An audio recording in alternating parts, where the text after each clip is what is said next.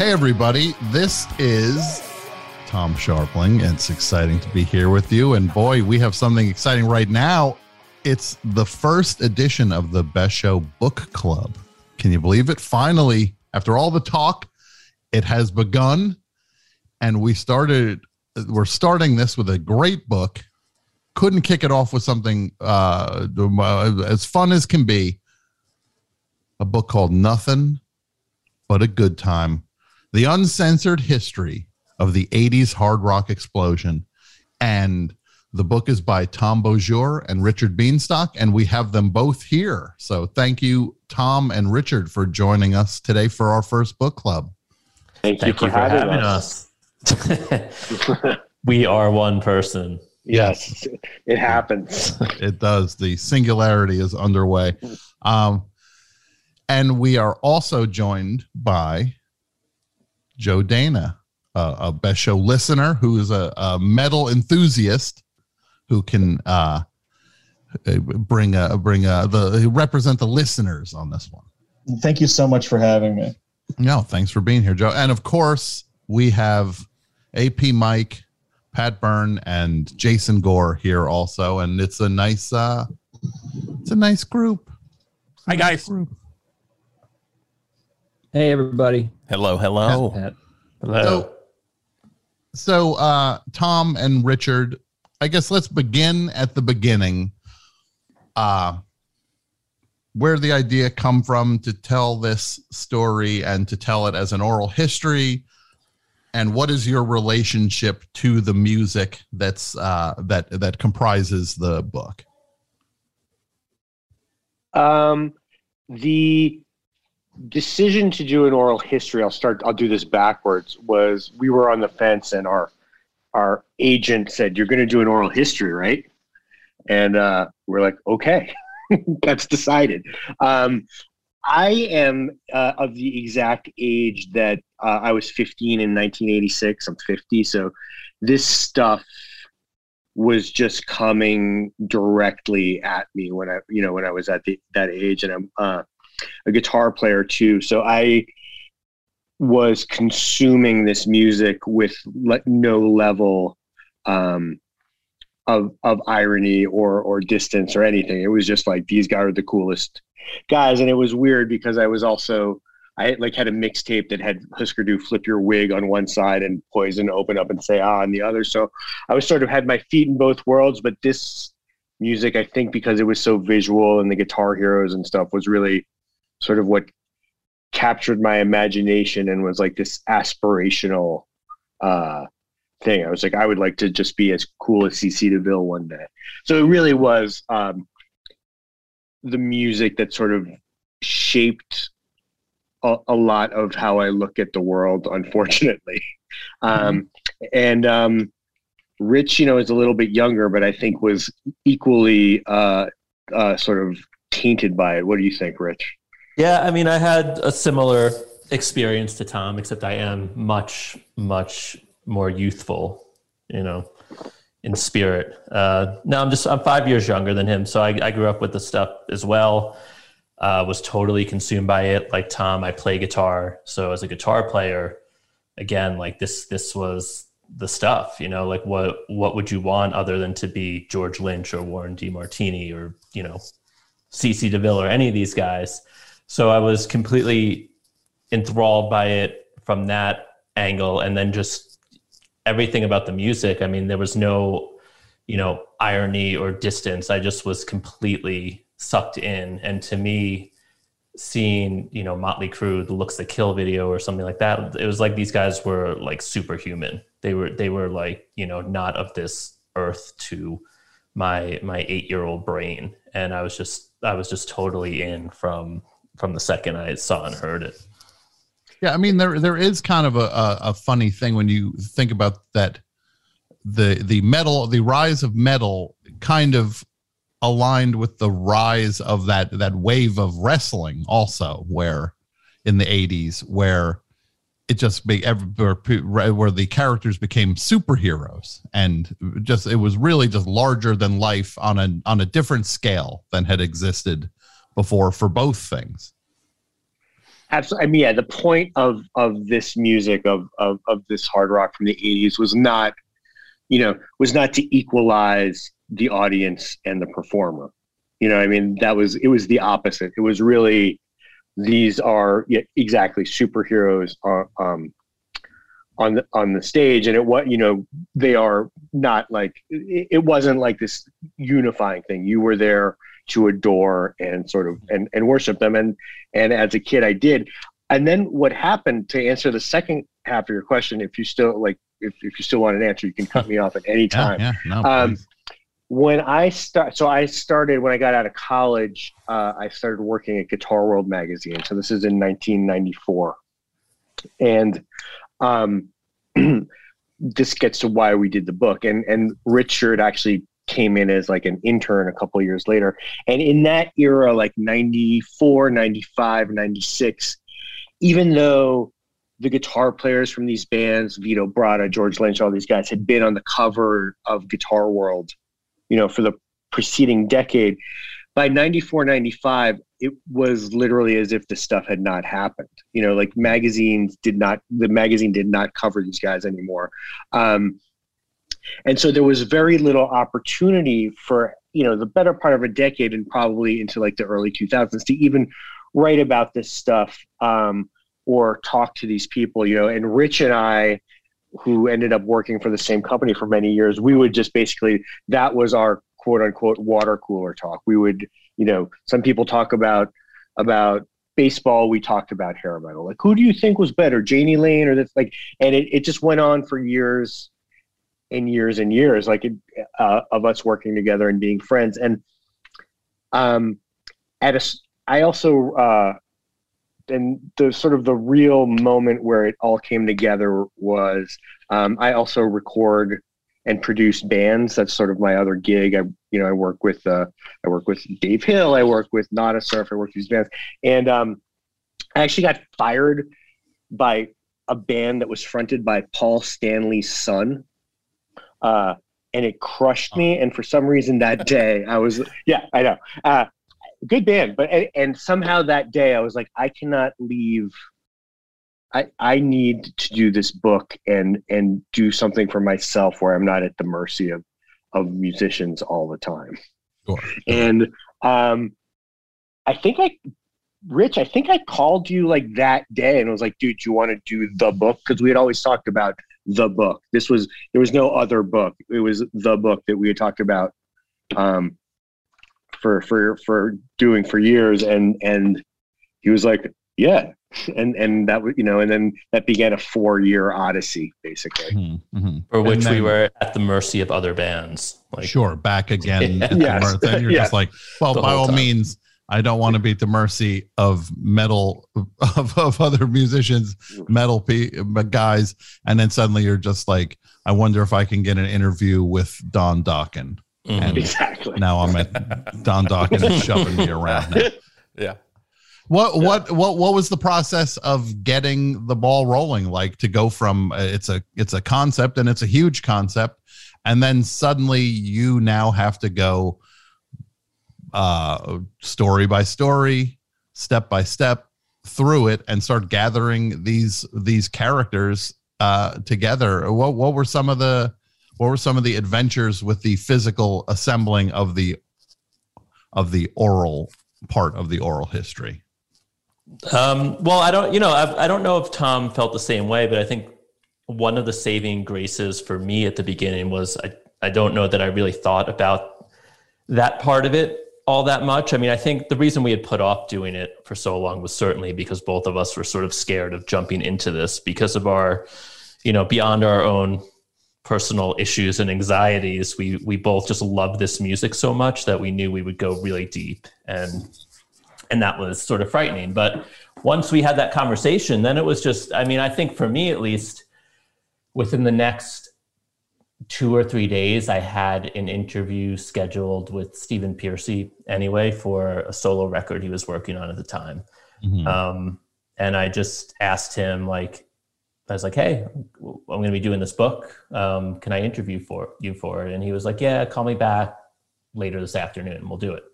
And we did it. So, so it was like, couple days in, it's like, okay, well, we have Stephen Piercy, and Tom had people on his end. And it was just sort of like, we didn't go into it like, okay, let's figure out how we're going to tell the Motley Crue story, and let's go after everyone in that world. Then let's figure out Cinderella, go after. It was just like anyone we could think of, you just start reaching out and put tentacles out everywhere, and then just get all the stuff in, and then figure out how to mold it into something, after that, like a puzzle basically. But there was not, and through doing that, we both sort of naturally gravitated towards bands that we loved. Tom was doing White Lion and I was doing Faster Pussycat, and, so on and so forth. But as far as reaching out to people, it was just like, just whoever you think of, like, go find them, and then worry about how it all pieces together later on.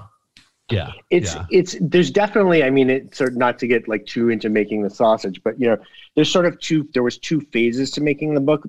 There was the first year is you want to do a book and you're interviewing people for a book, but you don't have a book deal. So you're really, just relying on the kindness of strangers and people, or people who are friends, friends of friends or associates. So like I went over to JJ French of Twisted Sister's apartment on the Upper West Side for 3 hours because I knew him from other places. And you really at that first stage taking a little bit what you can get, because people don't necessarily want to talk to you for 2 hours for a book that may not exist. Particularly, a lot of these guys have been, is there cursing on this show or not cursing? Curse if you want. Yeah, go ahead.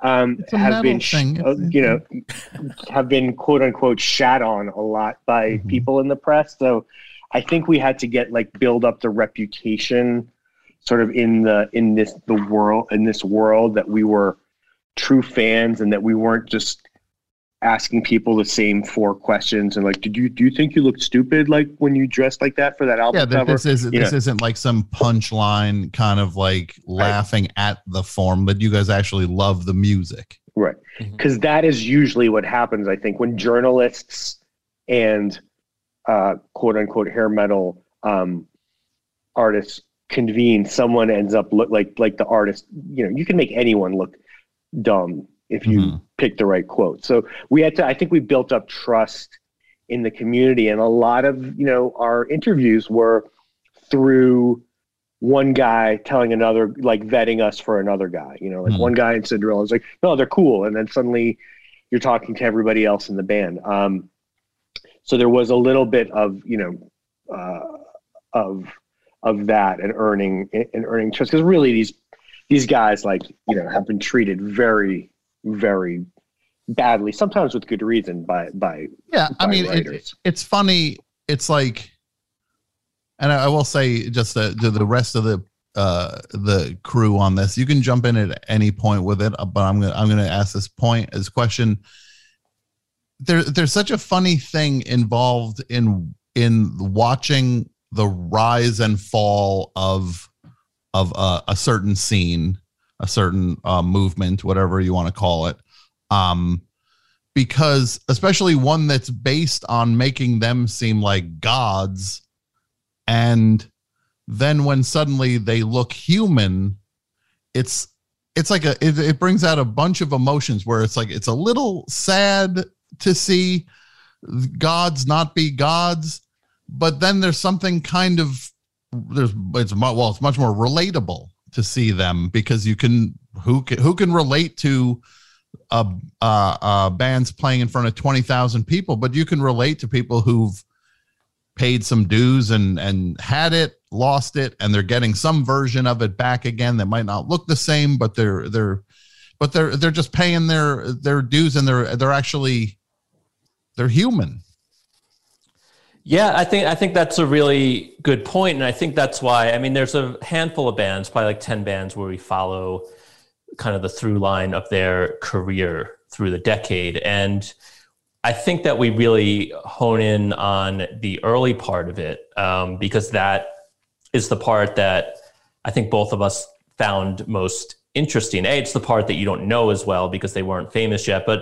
And Tom has made this point, I'm sort of stealing it from him, but these bands, once they do make it, a lot of times the story is kind of the same, because they get really popular and they play arenas and they have, sex, drugs, rock and roll and all that and platinum records and blah, blah, blah. And then eventually the downfall, so on and so forth. But it's in the early parts of their careers, at least I found, really interesting. And also, to really stress the point, like we were trying to show, like, hey, a lot of people think of this music as this sort of very corporate, like major label created, MTV slick video type of thing. But these guys really all came from really scrappy beginnings, and they're starting their own record labels and recording their own records, and like the majors want nothing to do with them in the early days. It really is a movement that's as DIY as like,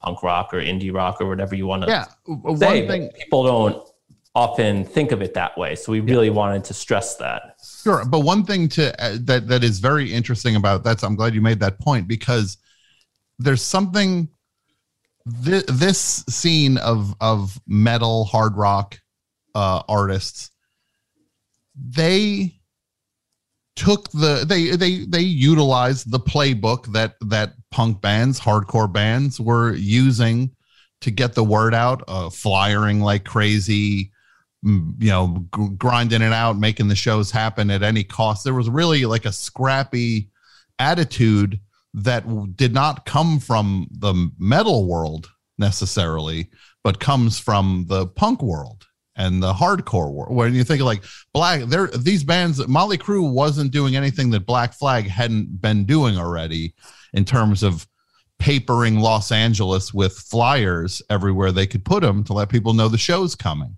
But the difference is Black Flag's like goal for existing wasn't to be famous and be millionaires.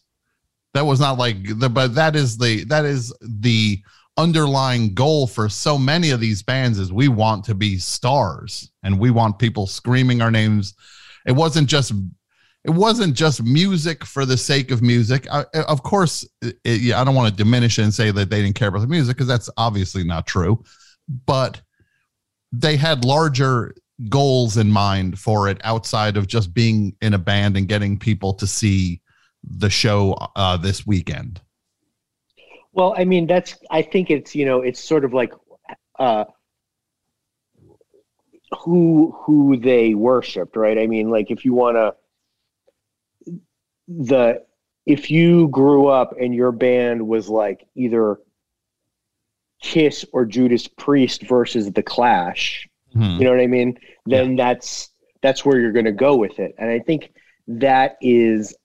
And the other thing I think that's really important, and I'm not saying that everyone in punk bands has money, because that's not at all true, but like there really was and this might have been one of the last generations where this is true. Like a lot of these people are getting out of really, they're going to have very, very humdrum lives doing maybe not the funnest jobs if this doesn't work for them. They're not, these are not guys who went to college and then are doing this for a couple of years, and then they're going to go get, an MBA or something. If they didn't make it doing this, I don't think any of them really had a plan B. So it really was like a ticket out. They're looking for a ticket.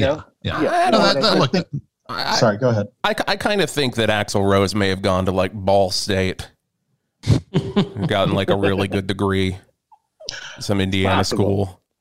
I think when you and you gentlemen who actually wrote the book might be able to speak to this a little bit more than I can, but just from looking at old flyers and stuff like that in the early days, it looks like there was a lot of bills on maybe it's either the Starwood or the Fleetwood. I get the two confused, where there was like a mixed bill of early punk bands, early hardcore bands, and the early, what we would call hair metal bands.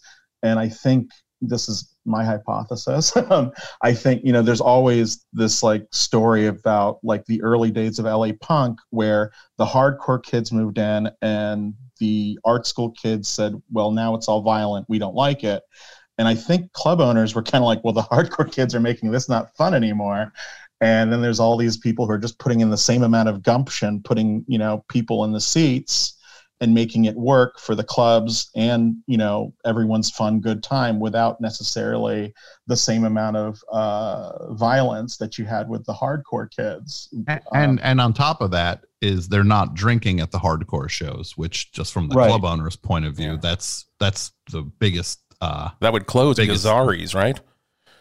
Yeah. I mean, one of the things that we didn't know doing this book, and Rich, please cut in on me if I'm talking too much. But one of the things we didn't know was that. Hi, everybody. Tim Heidecker here. We have a brand new Office Hours that just came out of the oven. We've got legendary psych rocker Ty Siegel, and Doug is back from down under. G'day. G'day. And his mommy came with him. Mommy and Gary Lucenhop are here too. Alicia let me know that she finished the White Album, has thoughts on that, so much more on this legendary episode of Office Hours. Find us on your podcast app of choice or watch us on YouTube at youtube.com/officeHoursLive. So who are the animals? Because I don't smell them. How much these guys, I mean, we talked about it a little bit earlier, but how uncool hard rock was in, say, like 1979, 1980.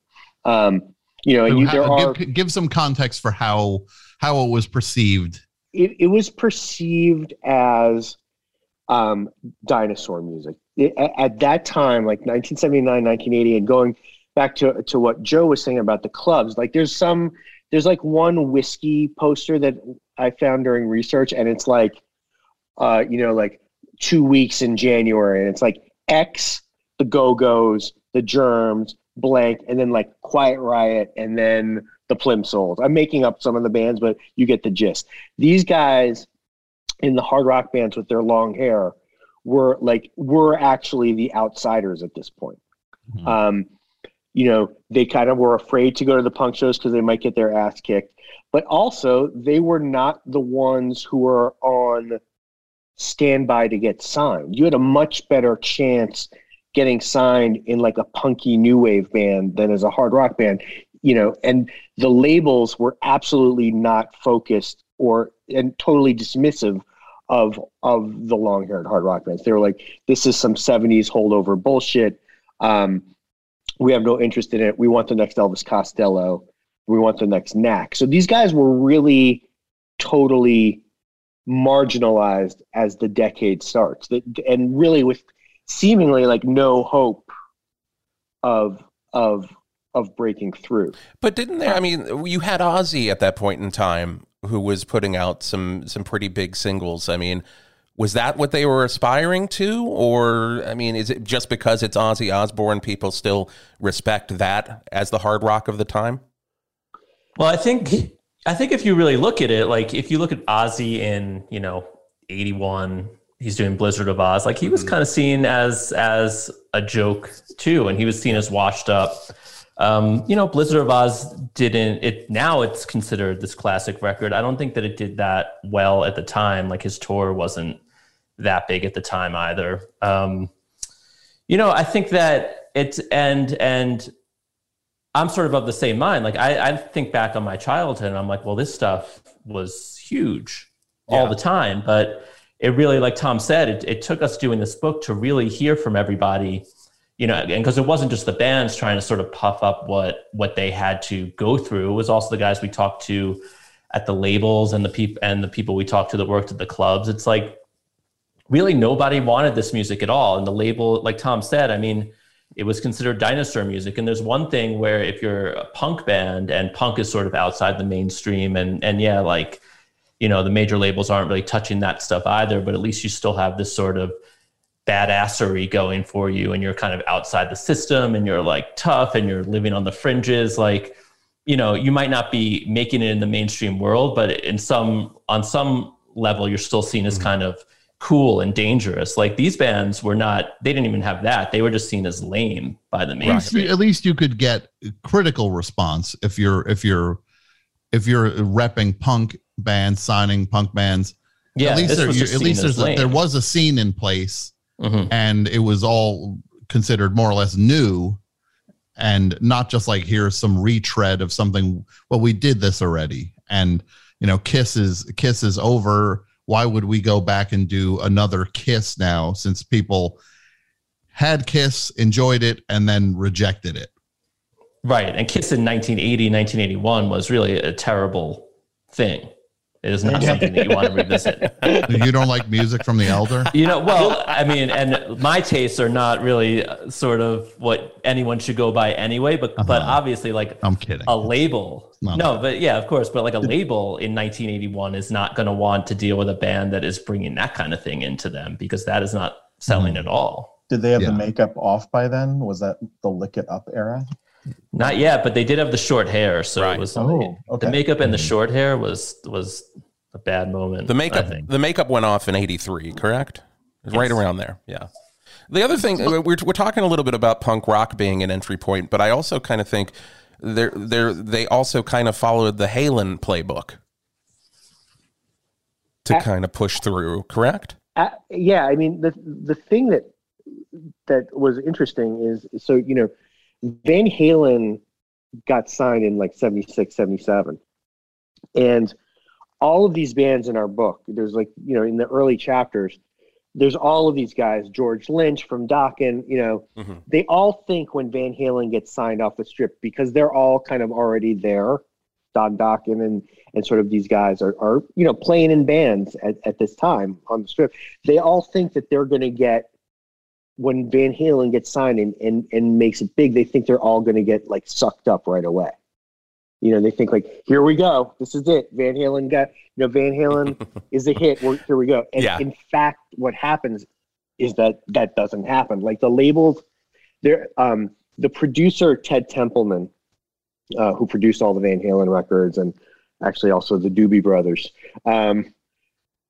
he has an autobiography, and in it he explains going to see Van Halen for the first time at the Starwood, and he had heard about this guy, and when he saw Van Halen play, his thought wasn't even about this band being like the template of a new, kind of like California flavored hard rock. Like it was the furthest thing from his mind. In his mind, he said, he saw this band, he saw this guitar player, and he's like, this guy, and I'm quoting, but not precisely, he's like, I saw this guitar player and I realized that this guy was as good as like John Coltrane, and I had seen Coltrane, and so like his thing and Mo Austin's thing was, we need this guitar player on our label. We need this guy's the next Jeff Beck. He is a serious musician. They were already thinking, like at that time, Ted Templeman is already thinking, I don't know about this David Lee Roth guy. Maybe I'll get Sammy Hagar from the band Montrose that I produced a couple of years ago. So they weren't really signing a hard rock band. They were signing this guitar player who they realized was, the future of guitar.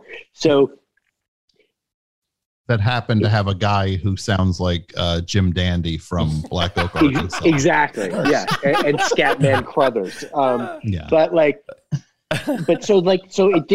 So these bands all think that they're going to like follow through the door, but the door just closes and none of them are getting signed, which brings us, it's really still just the new wave band. So like Van Halen is like an outlier, and they are the template for all of the bands that follow in terms of the guitar hero and the blonde singer and all that stuff. And, really the look and music about girls and fun instead of about the devil and sorcerers and shit like that. But there's not like this direct through line where, it's not like where you see Guns N' Roses get signed and then there's a million bands with cowboy boots and bandanas. But didn't Quiet Riot sort of open the gates? That was my impression. That their success sort of created the whole movement, I thought. And I'm I don't know this music really well. I was in my 20s in the 80s. And I'm from New Jersey. I heard this music in strip clubs at the time. It was very popular there. But it still is, Mike. Yeah, I guess it is. But I'm out of the strip clubs. It's been a while. But that was my only exposure to it. And Bon Jovi, who I consider sort of a pinnacle of this genre, I really disliked them from the get-go. So, reading, this was sort of a whole new world of music. I had picked up years ago, there was a compilation called, what is it called? 80s Metal Gold. And, it's got a lot of these bands on there. And the bands I tended to sort of like a little more, their template wasn't Van Halen. It was either Aerosmith or AC/DC. And I guess in Cinderella, you had a band that sort of had both of those. So I kind of like the Cinderella track. I like their story in the book. They seem to be the ones who never really achieved major success. They achieved success more than most bands, but they never, were huge, I don't think. But they were sort of like a working class band. They kept doing it. So I sort of like their story. I was familiar with some of the Motley Crue antics and Guns N' Roses. There's a YouTube somewhere where you can see Cinderella doing a commercial for some local hot dog stand, and that always endeared them to me forever. But to your point, I think a lot of people think a lot of the bands were imitating Axl, but I think you're right, Mike. I think they were imitating Bon Scott era AC/DC. That's what I always thought Axl was doing. And then, when Guns N' Roses made it big, I think everyone was like, oh, like we're all trying to sound like that guy. But I don't think they were. Yeah, I heard it in Kicks. I think they have a little bit of the Aerosmith AC/DC thing going. Yeah, but other groups clearly are. I guess it really does. So much of it comes down to who came first, who came first, and who's your hero. And if your hero, I mean, like with Bon Jovi. I mean, Bon Jovi always just wanted to be some version of Bruce Springsteen. Ultimately, that's really what was in his hard wiring. If you strip it all away, it's like that's who that kid grew up idolizing. And so even though it's got the trappings of hard rock and metal, it's just like the further down the road he gets, the further away from the cookie cutter version of it. It is. But other people were just metal till I die with no other real kind of. Doesn't seem like some of these acts seem to not have a whole lot of influences other than the bands you could predict. And Bon Jovi got the last laugh because he got the rest stop named after him in Jersey over Springsteen. Well, I think that last point is a really good point because that's what happens at the end of the era when the scene starts to die, and it's one of the things that becomes a big talking point in our book. Where it's like, okay, well, we will talk about Nirvana and Smells Like Teen Spirit and grunge, and there will be people in the book that will say that killed this scene, but there's a lot of people in the book that also say, well, these bands were A, some of them were not doing their best work at this point, and B, like the whole scene was just glutted with so many acts, and the sphere of influence had gotten so tight because you had bands that were coming out in 1989 that were influenced by Poison and Motley Crue, and these bands that had only been around a couple of years and were actually at the height of their popularity. So these are bands like Bang Tango. And who are we talking about? Well, and a prime example would be a band like Tough, who Stevie Rochelle, the singer, is very open about the fact that, like, hey, he looked exactly like Bret Michaels. And that got him pretty far. It certainly got him far. It got him in the band. It got him a level of success on the Strip for sure. And then, they got a major label deal. But he's totally open about the fact that he looked like Bret. He dressed like Bret. I mean, the band kind of sounds like Poison.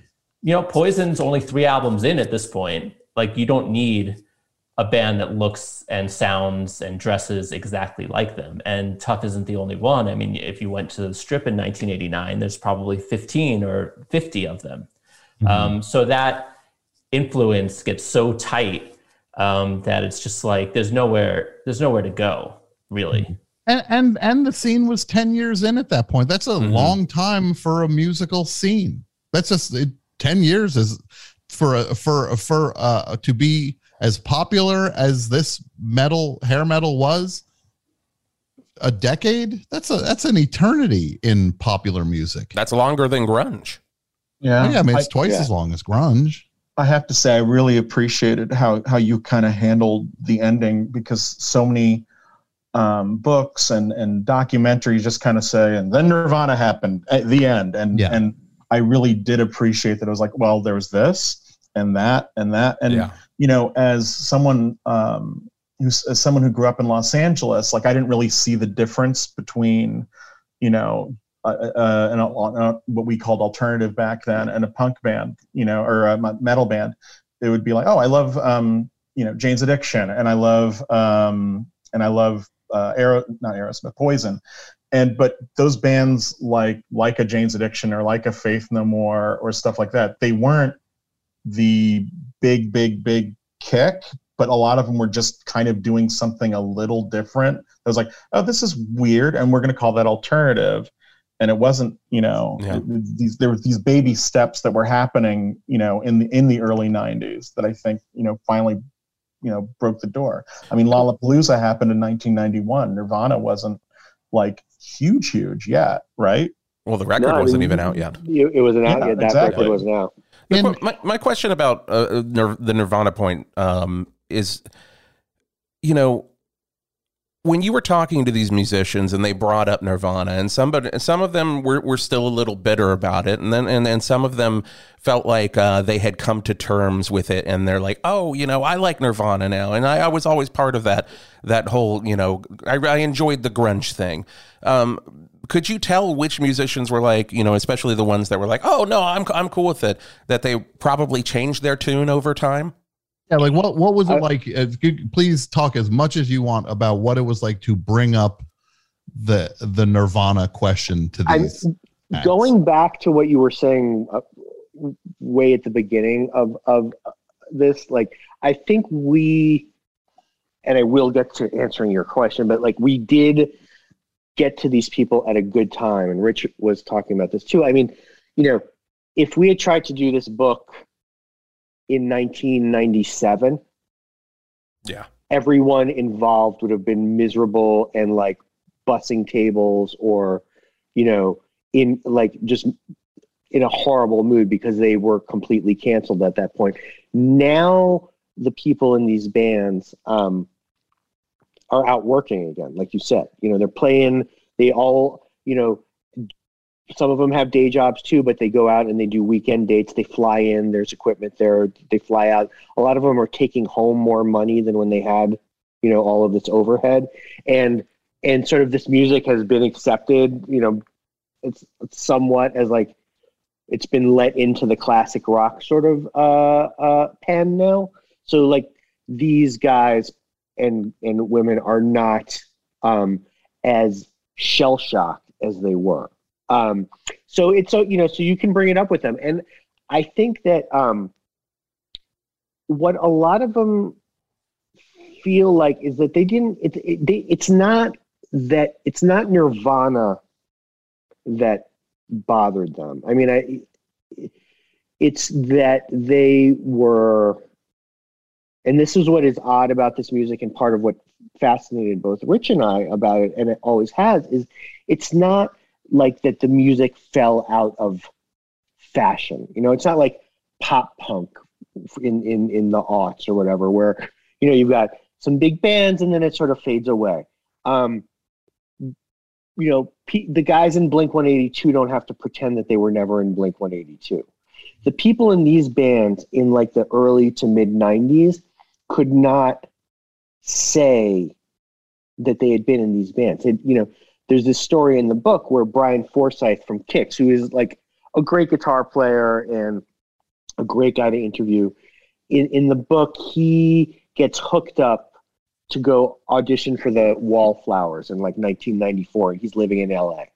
And mind you, like Kix were not the biggest band of the era, but they had a platinum album and like a number 9 single, so they were pretty big. And he goes to this audition and does not even mention that he was in Kicks because he knows that would be immediate disqualification.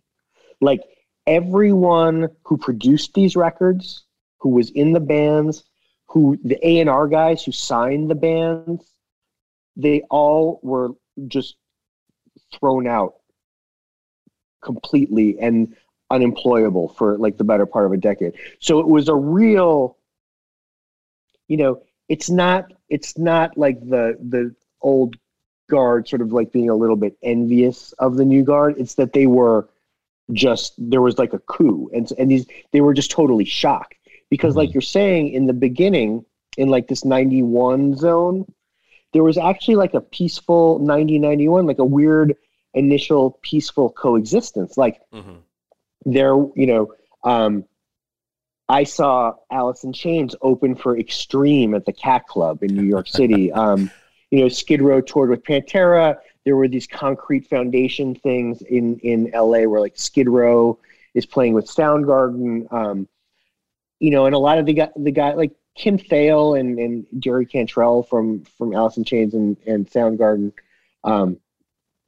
they didn't hate hard rock. So there was an initial coexistence. And I think when Nirvana came out, for the first 3 or 4 months, people like, I think a lot of the people in these bands were like, oh, that's a fucking kick-ass song and this band rocks, and, Guns N' Roses asked them to go on tour with them. Skid Row asked Nirvana to go on tour with them.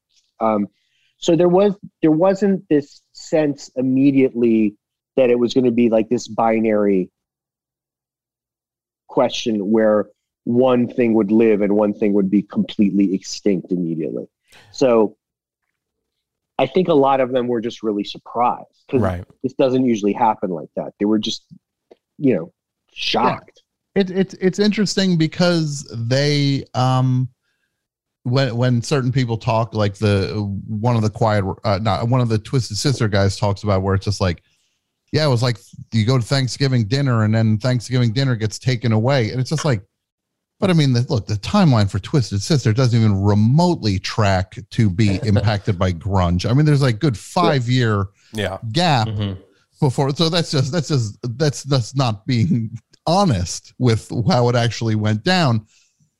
But so much of the complaining about them ties back to they looked like regular people on stage. Like that's a smear as far as the metal bands were concerned, that Nirvana could be dressed like they were in the audience, and that's how they go up on stage, and they just play the guitar, they play the songs, and they just do it without the frills. And the thing is that the scene, like you had said earlier, had started to maybe rot a little bit,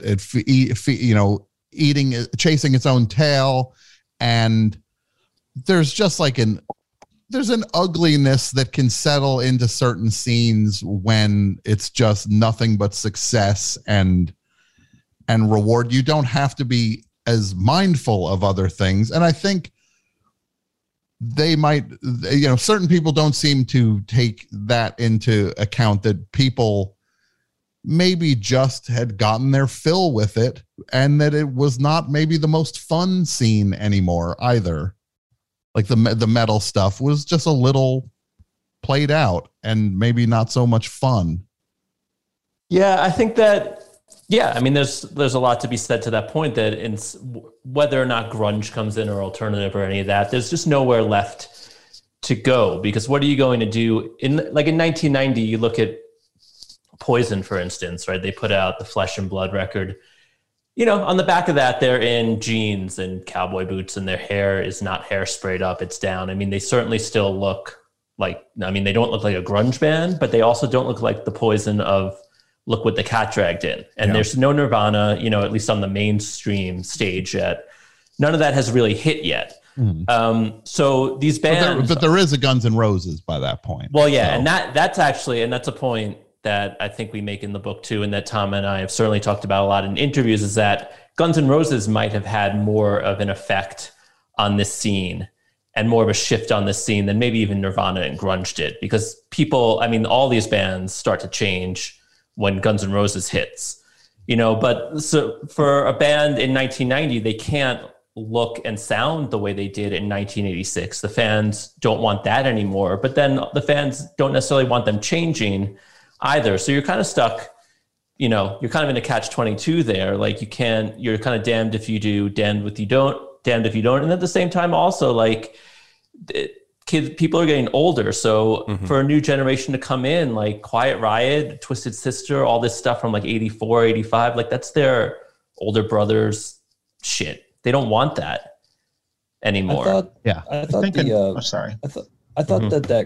point you guys made towards the end about Garth Brooks was really interesting. I never, with the sound reporting, the digital, barcode stuff, I didn't ever consider that. I always heard the Nirvana argument, and I've never heard anything about that. But that was really interesting. I had no idea.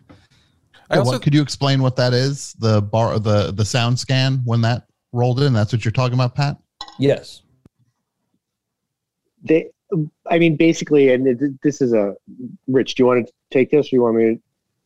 I think it was someone you interviewed that said that. Okay. I think it was. And it was basically, it's a theory that, before SoundScan basically came in and was a method for record stores. They would scan the barcode and the charts became based on the actual sales of records, which it sounds weird that it wasn't before that. But before SoundScan comes in where the charts are directly tied to units sold, it's a weird and very, very corruptible algorithm combining like radio play and sales and this and that and the other thing, much more fuzzy math. And so the theory that this manager presents is that like it's possible that for the last couple years of this hard rock thing, the books were totally cooked and really these bands weren't selling what they were. And look, I don't know if that's true or not, but they also weren't drawing as well. Or putting out the best records. No, exactly. So there's the thing I will say about Nirvana, and this is me saying it and not someone in one of the bands, but I do think that I think a lot of the alternative bands maybe weren't punk rock kids. They were also rock kids, particularly the hard rock ones, like the Pearl Jam guys and the Soundgarden guys had all grown up on Sabbath and Priest and so the Alice in Chains guys. Kurt Cobain was a really like a fully like punk rock indie guy, and so he had that baggage about he really had the baggage about authenticity and about staying true to yourself, but also, and which seems much more normal today, he was completely disgusted by what he perceived as the homophobia and misogyny of the hard rock bands of the 80s. And he had zero tolerance for that stuff. Like that's why they didn't go on tour with Guns N' Roses because there are these homophobic lyrics. Guns N' Roses song. It was like zero tolerance. And so I think that and I don't even think that attitude was possibly that of the other people in Nirvana, even. But he was the sort of spiritual figurehead of this sort of new movement. And I think that, and I feel like people, just fell in with that. And I think that that's where sort of the wholesale rejection on some level of what came before it was sort of some shockwave of his aesthetic. Where it's as cultural as it is musical, if not more. It's more of a just like, I don't like the philosophy of this. Whereas I'm sure there was still music that look, he grew up with hard rock and loving hard rock and all this stuff.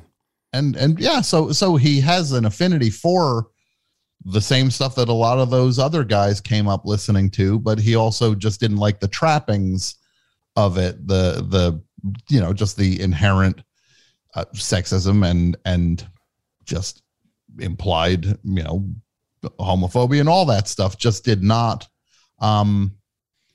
track, because also it's easy.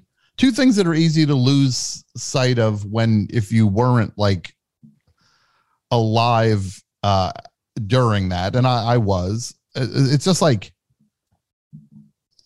it was getting like the kind of thing like the Sebastian Bach stuff when he wore the shirt that said about AIDS. Oof. The Rage shirt that was AIDS. Just like he truly thought it was just like, I don't know. It just seemed like they thought they were like royalty, like they were untouchable at that point.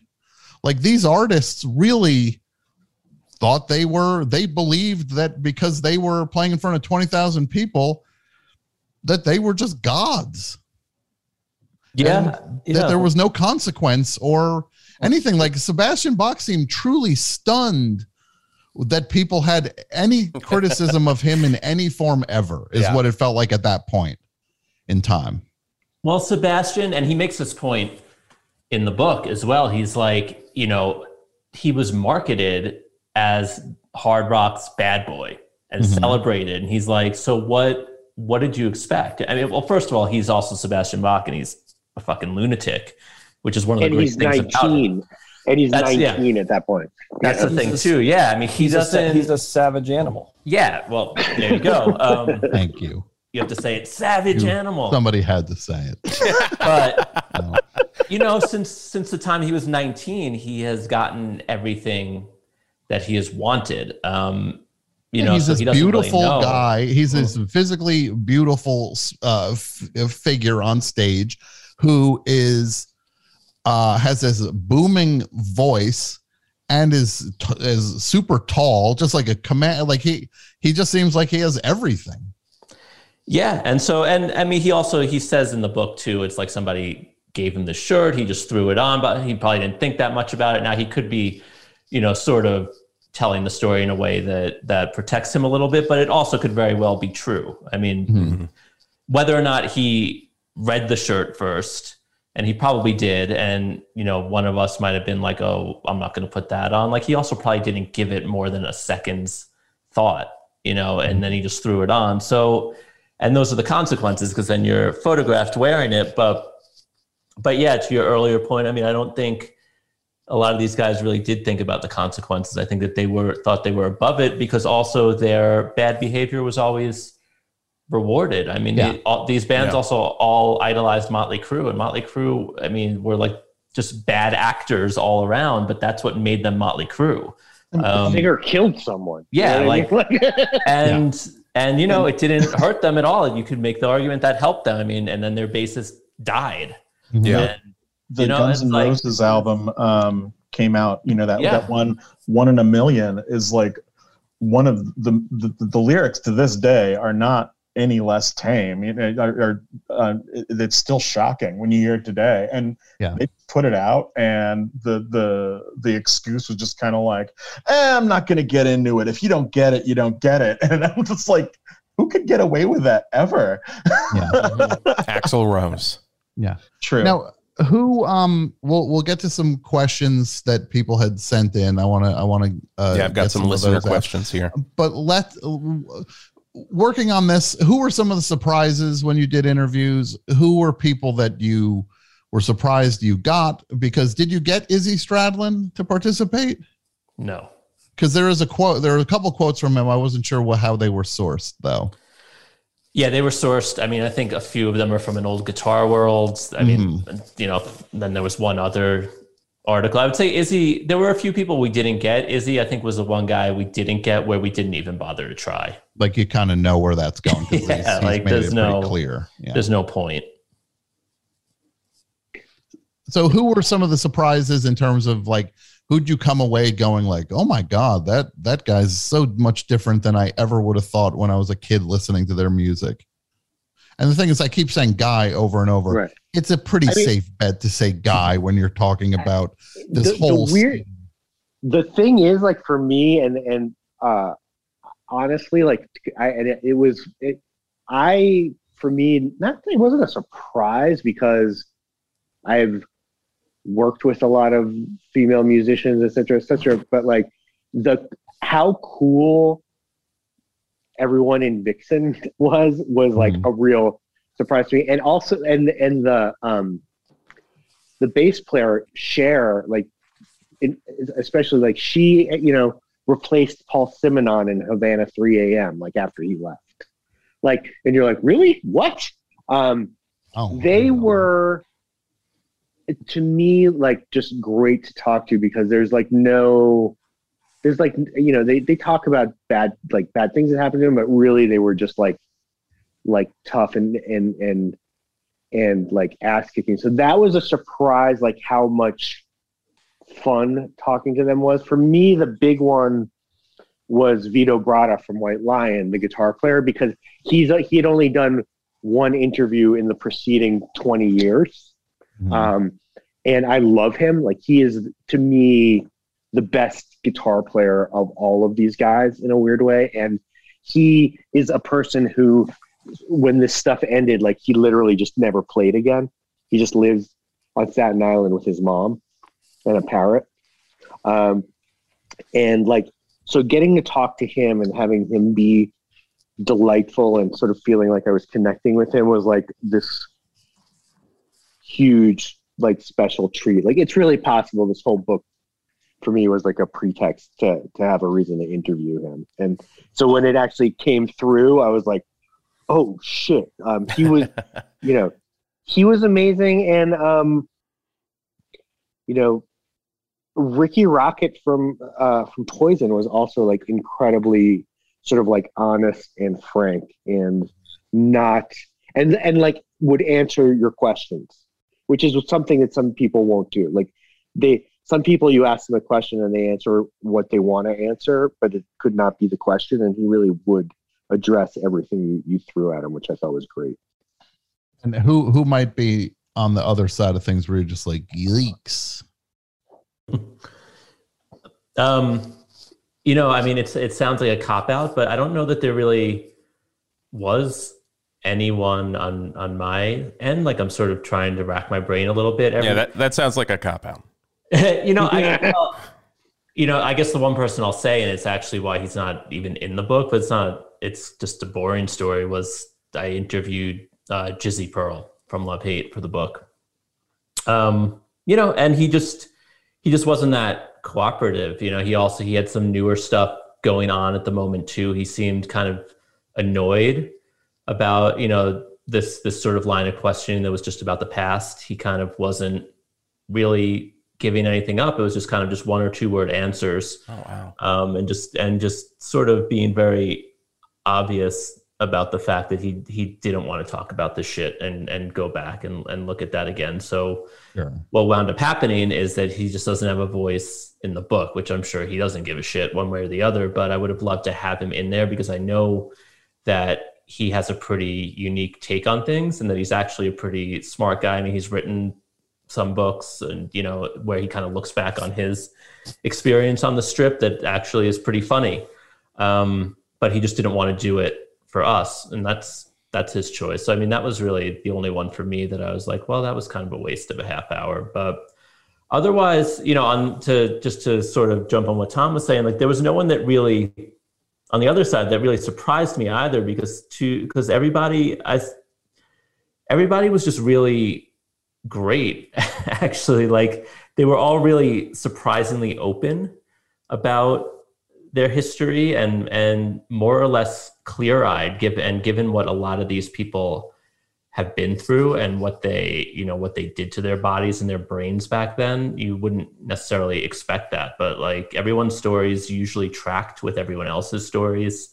And like I'll point to a guy like Tracy Guns for me, because he was a friend also previous to us doing this book, but beyond being someone we could just go to whenever we had a question, he vouched for us, and he texted Tammy Down, and he texted Ricky Rackman and all these guys, and he was like, hey, talk to these guys, like, they're doing a good thing here. And there were a few people like that really, you know, their help was just not just in their own stories, but in getting other people on board was just enormous. I think that shines through too. I think I really enjoyed reading what Tracy had to say in the book. Really came through for me. Mike, sorry, go ahead. I want to say, Mike, who would you say your favorite? Is there anybody who you think was like a good guy coming out of this? You not as a fan of the music necessarily, but just like, oh, that guy seems all right. And who else would you say like, man, that's not that's what I thought the worst of this scene would be? Well, yeah, I would say Cinderella was sort of the band that I was sort of rooting for. They seemed sort of level-headed. They didn't seem excessive, you know. They just sort of did their thing. They achieved some success. They didn't become, you know, ridiculous. Like I guess you could say Motley Crue just is sort of the epitome of rock excess. So that was the band that sort of appealed to me. I'm listening to some of the. You guys didn't. You know, I was doing some homework before the show. So I was listening to 80s Metal Gold, and they've got Kingdom which is Come what we should on have there. called the book. They've got Kingdom Come on there, which I don't think you guys even touched that band, did you? We did not. Was that a choice, or just you weren't interested in that band? I know they have a German singer. They're sort of like a Led Zeppelin knockoff band, you know. They told we basically, in order to preserve our sanity, stayed with American bands. I mean, there's like one or two quotes from.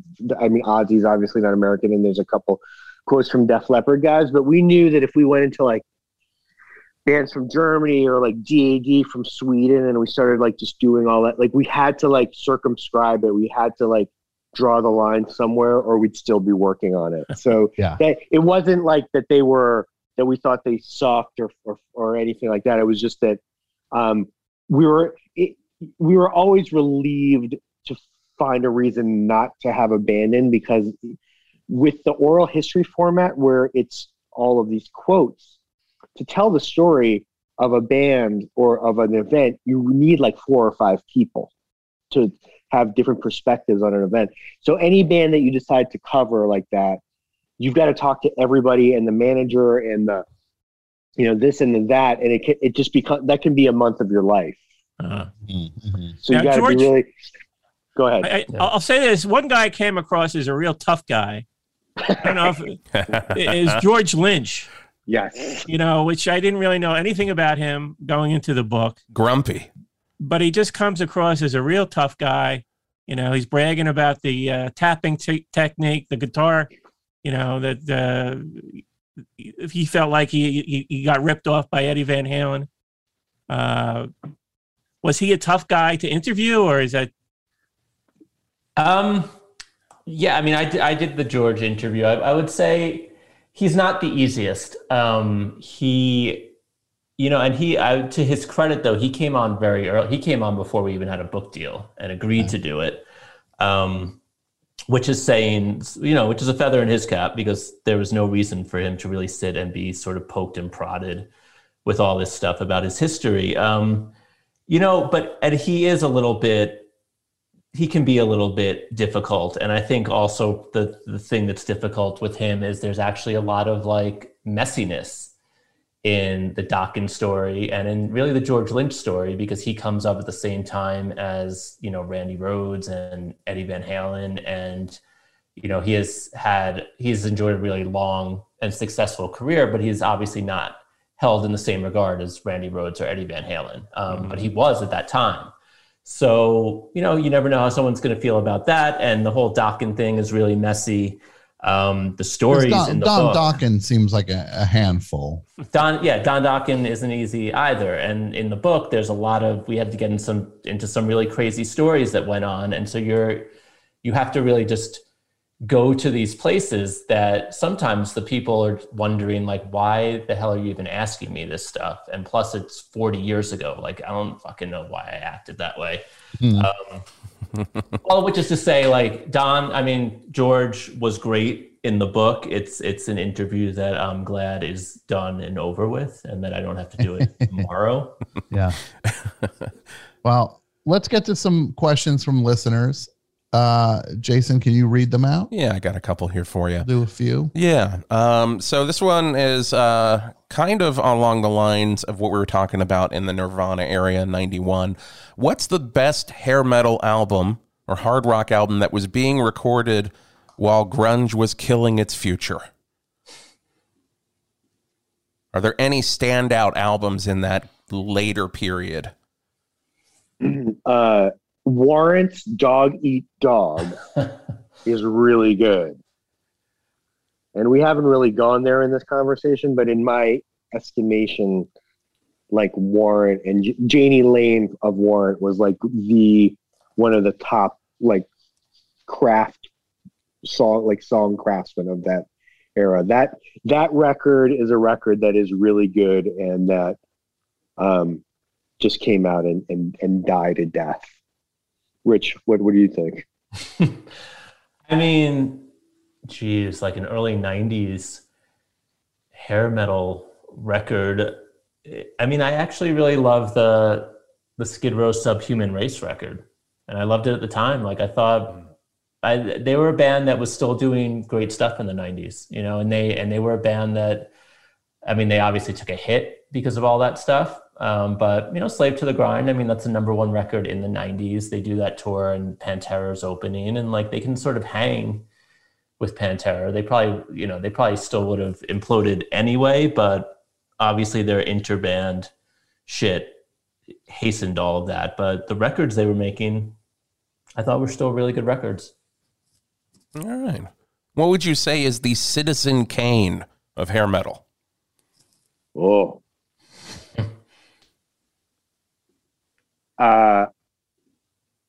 I would say the Citizen Kane of hair metal is Motley Crue, Dr. Feelgood.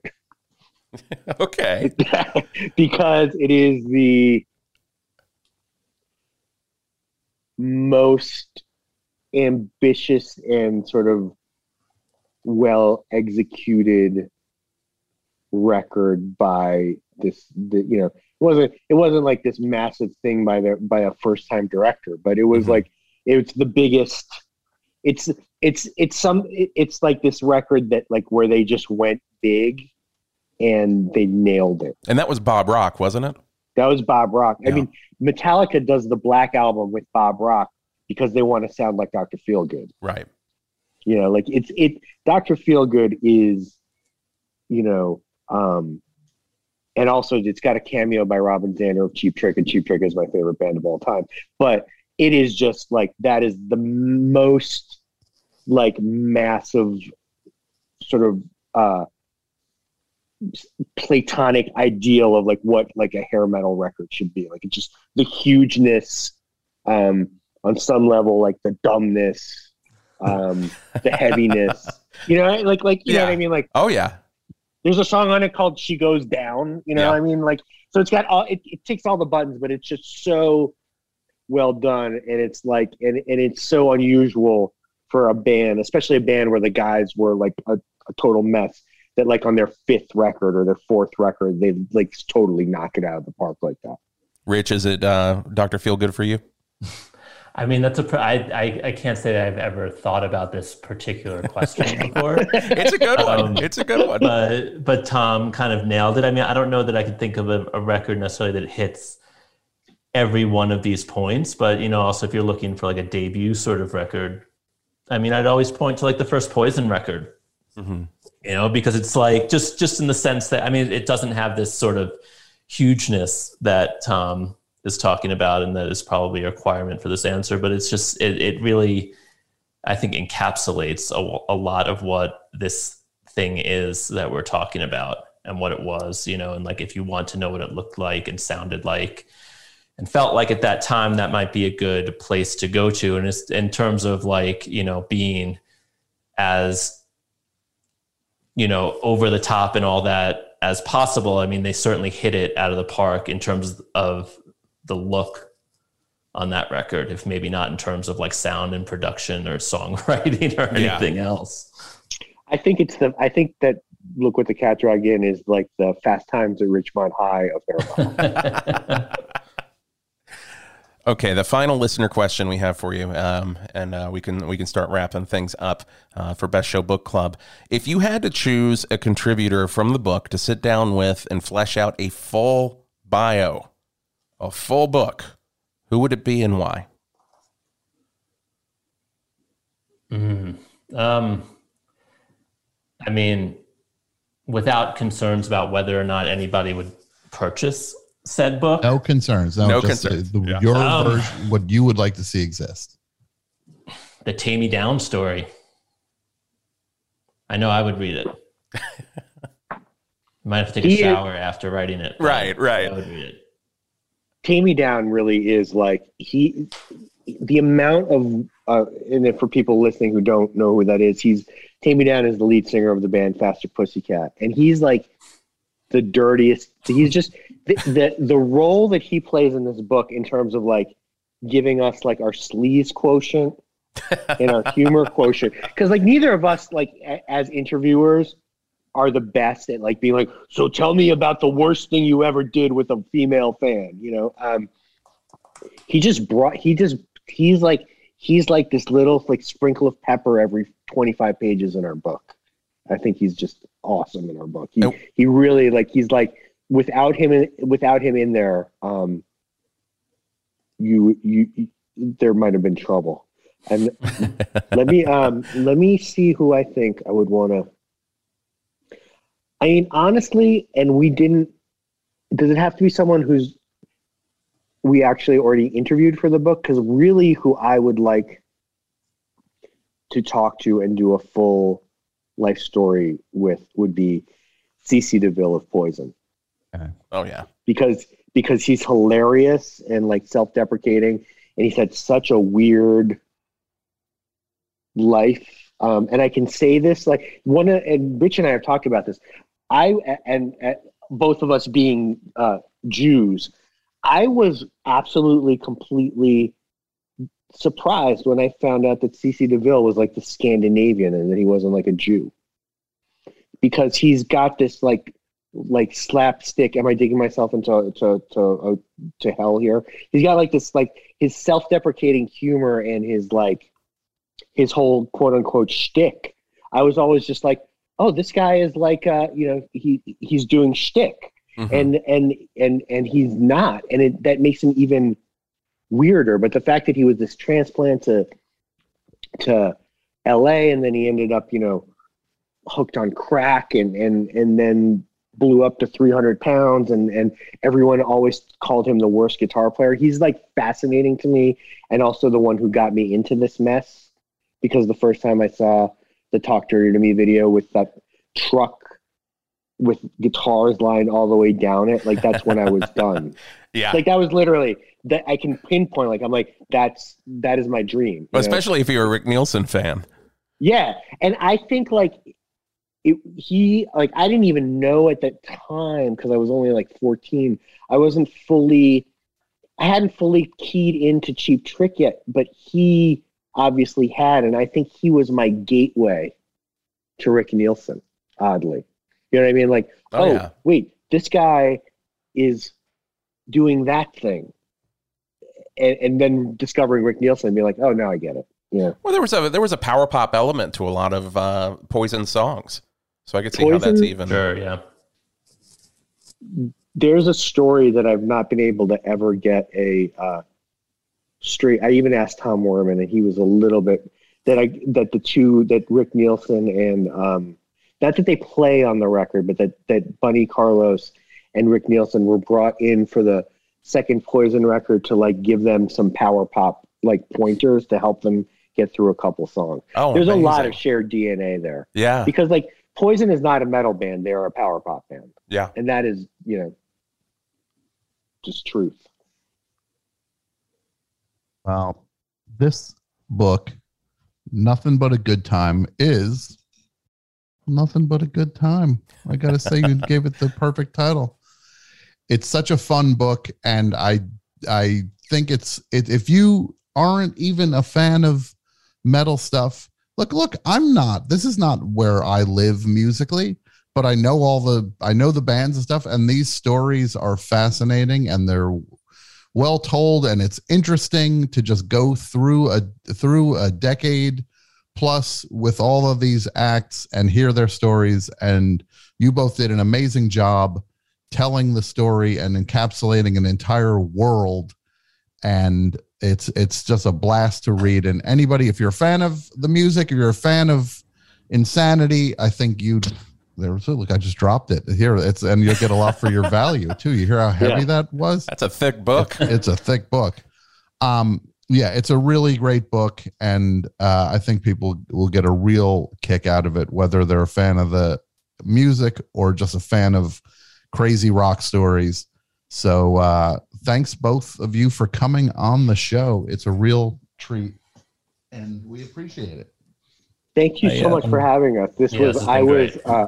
I was truly dumbfounded and honored to be picked as the first book of the Best Show Book Club. Look at the honor is ours, all ours. Hey, before we wrap, I just wanted to acknowledge the insanity of that Jack Russell that breaking and entering story. I mean, that is you're talking about crazy rock stars. That is the craziest thing I ever heard in my life. I cannot believe he is A, still alive, and B, not behind bars. I mean, that is.